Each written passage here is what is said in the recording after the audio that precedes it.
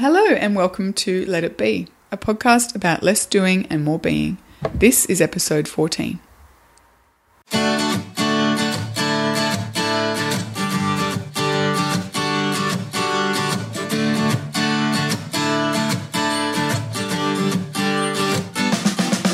So, Brooke, today's episode is in response to a listener question, and damned if I can find the tweet from that listener so I can give her a proper shout out. But if she's listening, she'll know who she is. She tweeted us in response to our episode on saying no, I believe, where we talked about this need that many of us have to present this face to the world that we've got it all together even when we don't. So we're effectively pretending we're coping when we're not really. So I know where that behaviour comes from in me, but what drives it in you? It's a really, really good and uncomfortable question. Tell me about it. I think for me it's ego. Like, if I'm being completely honest, it comes from my egocentric desire to look like I've got my shit together. And to me, one of the worst things I used to feel that I could do, as a mother, as a woman, as a human, was to not cope. You know, if it appeared to other people that I was not coping, then I was weak. You know, I was failing. I couldn't deal with difficulty. I wasn't resilient, you know. And for what it's worth, I don't believe that anymore, but I absolutely used to. And that was why I found myself continuing to sweep under the carpet all of the issues, all of the things that I was struggling with, all of the cries for help that I could have, let out. I didn't, because I did not want to appear as though I wasn't coping. I come from a long line of women who just copers. Yeah, they are. They're just copers, and like they've called themselves copers. They label themselves copers, and they just get stuff done, and they don't complain much about it. They don't fuss about it. They're quite stoic about it. And for me, for a long time, I always held that one example up as the only way to succeed at living. You know, you're kicking goals if you can get all this stuff done and still have everything together. And it took me like a breakdown to realize that that's not great for me. I think there's benefits to being stoic about things, but there are massive drawbacks at keeping everything locked up and suffering in silence as well. So I've just had to learn that being not okay is okay. Like I said to my husband on the weekend, I was in a really weird, not great headspace for a few days, and I just said to him, like, I'm not okay. And just even saying that was like a relief, because it's okay to not be okay. And I think, I think it can be really damaging to hold on to this idea that not coping is a failure. Yeah, oh, definitely. I mean, I know I'm the same. So my behaviour with regards to being a coper that landed me in a breakdown as well certainly came from ego, because that was my personal brand. Like, my whole personal brand was someone who had their shit together, and it was a real core part of my identity. So, this is going back 6 years, but, at the time I was running a business, had just had a brand new baby. We were building a house, so I was dealing with, all the stuff that goes on with that. I was running a household, and I just felt this need that I had to not only be across all of this stuff, but I had to be doing it with a smile on my face as well. And, I really thrived on people saying to me, wow, I just don't know how you're doing all of this with a brand new baby. And it was kind of like the more that people said that, the more I had to live up to that expectation. And it was not just an external expectation, it was an internal expectation as well. So, I was very, very much not coping during that time. I was in a terrible, terrible mental place. And I got to the point where things got so bad that I was, I think I've mentioned this before on this show, where I actually got to the point of thinking, I just don't want to be here on this earth anymore. It would be so much easier for everybody who loves me that if I wasn't here, I'm just a drag on the world. That's how bad it got. And I wrote about it in a kind of a book that I released only on my website later on. And every single person who knew me, bar my husband, was just shocked because they had absolutely no idea that this was going on in my head. Like, they had no idea how bad things were. So this is how good I got at presenting this face to the world of, yeah, I've totally got my shit together, but at the same time literally dying inside. I was just a shell of the person that I was and that I really wanted to be. And I same as you, I look back at that time with a great deal of discomfort and a bit of anger at myself for, like, how did you let things get so bad? Like, that's so ridiculous. But I think when you're in it, it's also coping is a coping mechanism. Yeah. Do you find? So, yeah. So when you're under pressure, you go with what you know. And what you know is that if it's a core part of your identity that you're someone who copes, then you fall back into coping as a coping mechanism. And then it's a very, very vicious cycle. So I kind of compare and contrast that time in my life to, fast forward kind of 4 years when I had my second child, and then I got postnatal depression. And I just picked up so much more quickly that I wasn't coping. And then when I figured out I wasn't coping, like, I went to the doctor. Like, I would never have done that 6 years ago, but I was like, wow, I'm not coping. Like, what I'm feeling here is not normal. I'm really struggling to hold it together and do the things, the things that are part of my normal day. So I went to the doctor and said, like, I think this might be going on. And there was so the doctor then, gave me a little test to do, said, yeah, I think you've got postnatal depression. Here's an action plan for how we're going to tackle this. And it was just such a relief to, first of all, admit that I wasn't coping, such a relief to then get help. And then what I did from there was then I also told people. So if someone said to me, I didn't just kind of broadcast it to the world, hey, I've got postnatal depression, cut me some slack. It was just if somebody said to me, how are you going? Or, or even people from a work point of view who asked me to do stuff, because I had to kind of dial back on a lot of work stuff at that time. So when people asked, why are you doing this, or are you available to do this, I kind of said to them, look, I can't right now because this is what's going on, and da-da-da. And people were so supportive, and it was such a huge weight off my shoulders, because when people know, they can support you. Mm-hmm. But like when you're, so that's why I just look back at that 6 year ago me, and I just want to kind of slap her, because I'm like, if people just knew what was going on, they could have helped, but you just didn't let anybody see. You just refused to let anybody see that you were literally dying inside. And I think you're in agreement with this, that sometimes we have to go through these things to kind of live and learn, but I wish we didn't have to live and learn such the hard way. I know. It's interesting, because I'm strangely grateful for that period for me, which was very similar to your kind of experience. But yeah, it would be nice that if we didn't have to go through and hurt other people during the process too. That's yeah. I don't have a lot of regrets, but that's one of them.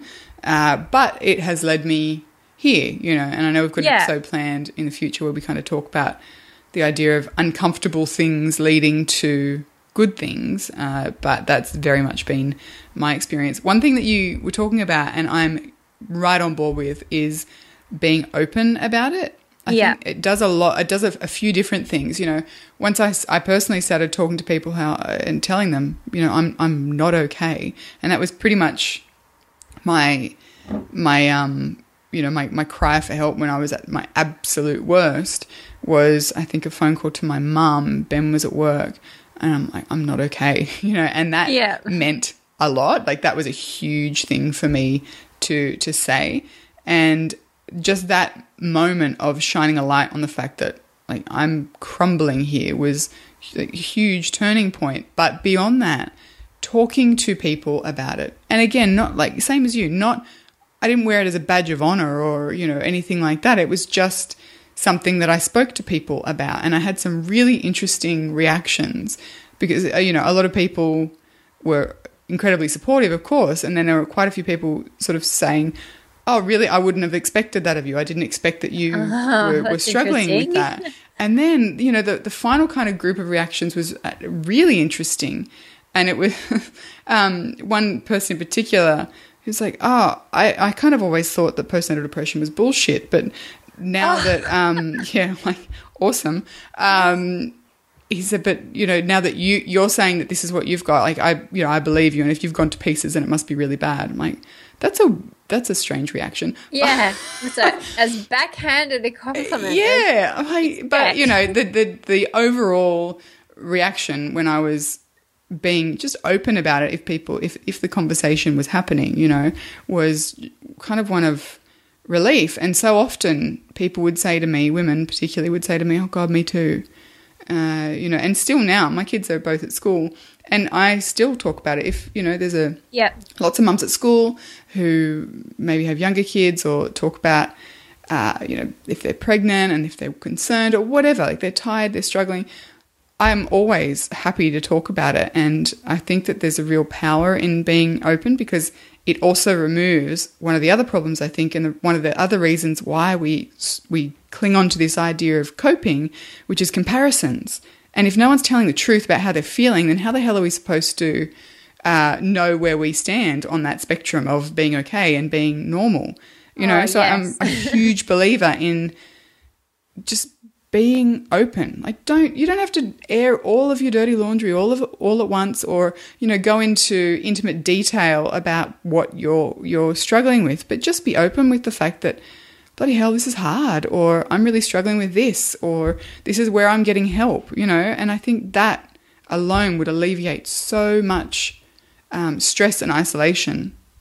Because there's a shame element to it as well, which I think ties in with the comparison thing, and that because so certainly from a comparison point of view, like we have been force fed for years images by mass media of women in particular having it all together. So it's the celebrity mum who looks amazing, got her pre-baby body back in 2 weeks, and her kids look immaculate, and she looks immaculate, and she lives in this immaculate home, and then social media is kind of taking that next level, because now it's not just celebrity mums who we're seeing in this way. We're seeing all our friends or people that we know vaguely in this way as well, because I think there's a lot of criticism that people only show the shiny parts of their life on social media, but I think I only show the shiny parts of my life on social media, mainly because I don't want to bring people down. So I don't want to show people my dirty toilet or my piles of laundry or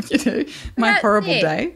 Yeah, I go on social media to kind of be happy. So I kind of do like seeing the shiny parts of people's lives. It's the only time that becomes a bad thing is when we make the assumption that that's how people's lives are in their entirety. And, I know I still do it. I've done it.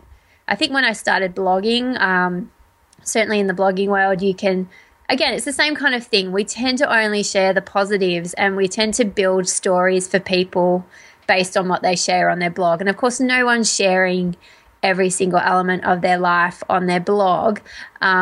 So we then fill in the gaps around what they're sharing on their blog, and we don't generally fill in the gaps with reality. We fill in the gaps with the most with what we think that things are so much better than they are. And it's only in recent years where people have kind of shown me, like, I've gotten to know people better. Bloggers that previously were just people I read about on their websites, I've gotten to know them better, and I know what their real life looks like. And it's not like anybody's being dishonest. They're just not sharing every last little bit of their lives. And I know the difference between what I see on social media for people and what I know is going on in their real life. So I've learned to be a little bit more discerning and not go, oh, she's just got it all going on, because I know that no one does. Mm-hmm.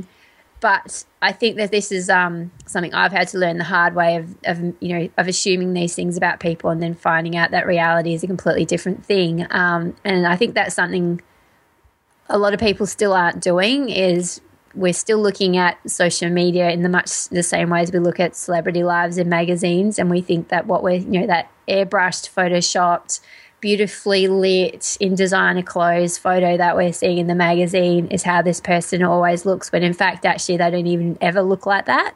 Exactly, that's not really them. Yeah, so it's just, so what, I'm trying to think, I lost my train of thought a little bit, but it's the whole comparison thing, and what the comparison thing then leads to is it kind of leads to a sense of shame, I feel, that if our lives are not the same as these perceived lives that we have people, what we see people having, so then because we're feeling shame, we start hiding things. Yes. And this is when things get very unuseful. So then when you flip that around and you go, screw shame, like this is how it is. I know I can help people by sharing this story.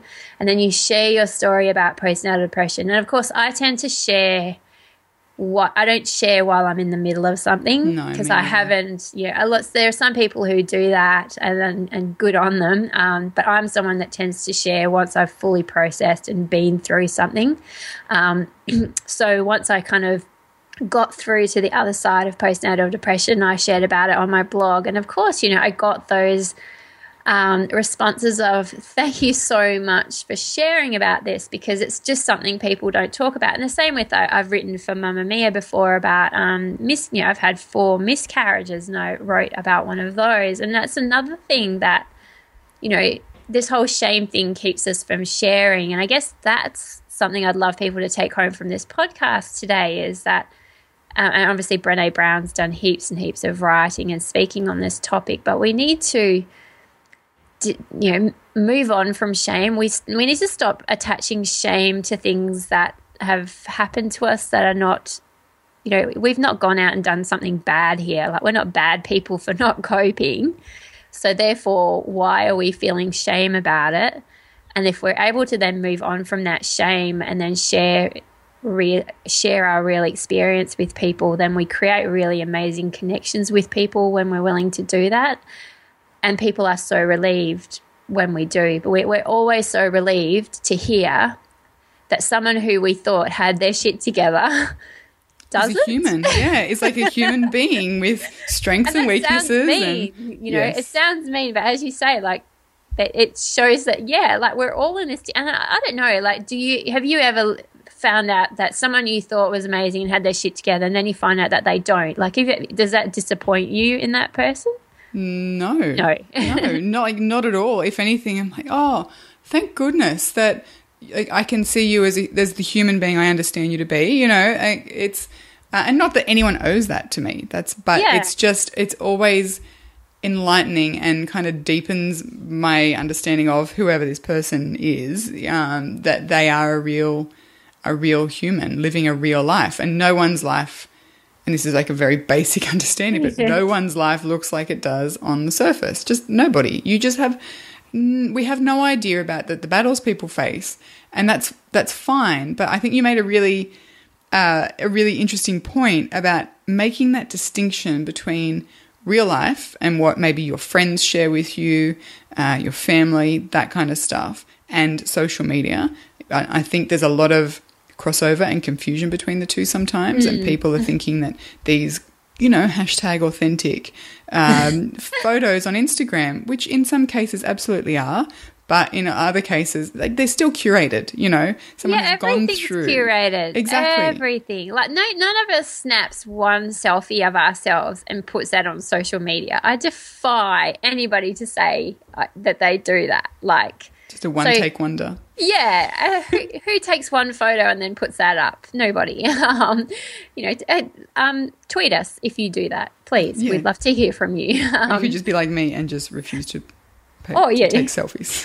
Yeah, and that's it. I mean, I don't really take selfies, but on the odd occasion that I do, damn if I'm not taking like 5 or 6 at the very minimum, and then I'm sharing the nicest one of myself, because that's, I'm as vain as the next person. Yeah. If I have the choice between sharing a nice picture of myself and a shit picture of myself, which one am I going to choose? I don't know. So this is a thing. Like, I think we do have to remember everything is curated, and that's not a bad thing necessarily, but we just need to be really aware of it. So don't look at the curation that everyone's doing and think that that is the complete picture, because it just, as you say, absolutely never is. I have been shocked to find out the things that, shocked and a little bit ashamed of myself, because, I'll look at the person, a friend who's lost heaps of weight. And this is not a true story. I'm just saying it just in case anyone thinks I'm talking about them.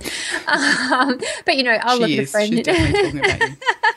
who's lost heaps of weight. And then you find out that the reason they've lost so much weight is because their marriage is broken down. And, it's when you find out about these things that you go, oh, my God, I had no idea. And then you feel so stupid for coveting this thing that they had and thinking that thing that they've got is kind of like the sum of their whole life, which it just definitely isn't. So kind of back to the topic of not coping, which is that's just a shiny thing that we put on our own lives when we're not coping, is to put on this facade of, totally got it all together. Here's my beautiful meal for my family, and here's my beautifully tidy house. And it's a bit of a control freak thing that, the worse things are, the more kind of in control of everything you want to be and you want to seem, which just makes everything worse. So if that's making everything worse, what's going to make this better? What can we tell people today that will, if they're not coping, what do we want them to do when they stop listening to this podcast? I mean, first, I guess, just acknowledge the fact that you're not feeling that you're not okay. I don't feel okay. And then just talk to someone about it. Just that act of opening your mouth and bringing someone into that circle of how you're feeling can be incredibly uplifting almost. Yeah, and unburdening as well. Yes. I can't even tell you the weight that comes off your shoulder when you just tell one other person, and even if that person's your partner, because even your partner can see that you're struggling, but one, they probably don't know what to do, because I don't know about other people, but certainly the less I'm coping, the more I withdraw into myself and I become very unapproachable. So, my partner for a long time, all he could do was kind of give me a hug, but he didn't know what was going on in my head, or he certainly didn't know what he could do. So just kind of even admitting it to them and in words, because I think the other thing is we kind of think people are mind readers. Definitely. And we kind of especially expect our partners to be able to know what's going on in our minds, when half the time we don't know what's going on in our minds, so why should they? So I just think, just tell somebody, and certainly don't expect your partner to be a mind reader and just know. Yeah, I agree with you completely. And I think the other thing to kind of keep in mind is it's okay to just be okay. That's fine. Yes. It doesn't need to be, top of the world, best in show, on the top of your game all the time, living an extraordinary kind of life. It's okay to just be okay. That's wonderful. A quiet life, an ordinary life, just a content kind of life is also fine. And I think the flip side of this not coping is, but just because I'm content and living a quietly happy, routine sort of life, is that okay? Of course it's okay. And I think be happy with that kind of life as well. So it's okay to be not okay and to talk to someone about that. And I would always encourage someone to do that. But it's also okay to just be okay. Thank you for listening to this episode of Let It Be. If you want to connect with Kelly or myself, you can find us on social media. Kelly is at Kelly Exeter on Twitter, and on Facebook, if you search for A Life Less Frantic, you will find her there. And on Twitter, I'm at Brooke McAlary, and on Facebook, I'm at Slow Your Home. And if you wanted to either reach out to us on Twitter, you can use hashtag LetItBePod, or head over to letitbe.fm and you can find our show notes and other information about the show. Finally, if you wanted or felt, the desire to leave us a rating or a review on iTunes, that would be wonderful. And, we read them all and we appreciate you taking the time to listen and then tell us what you think.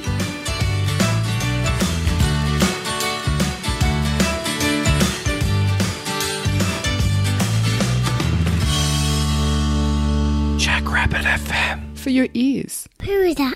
Hi, podcast.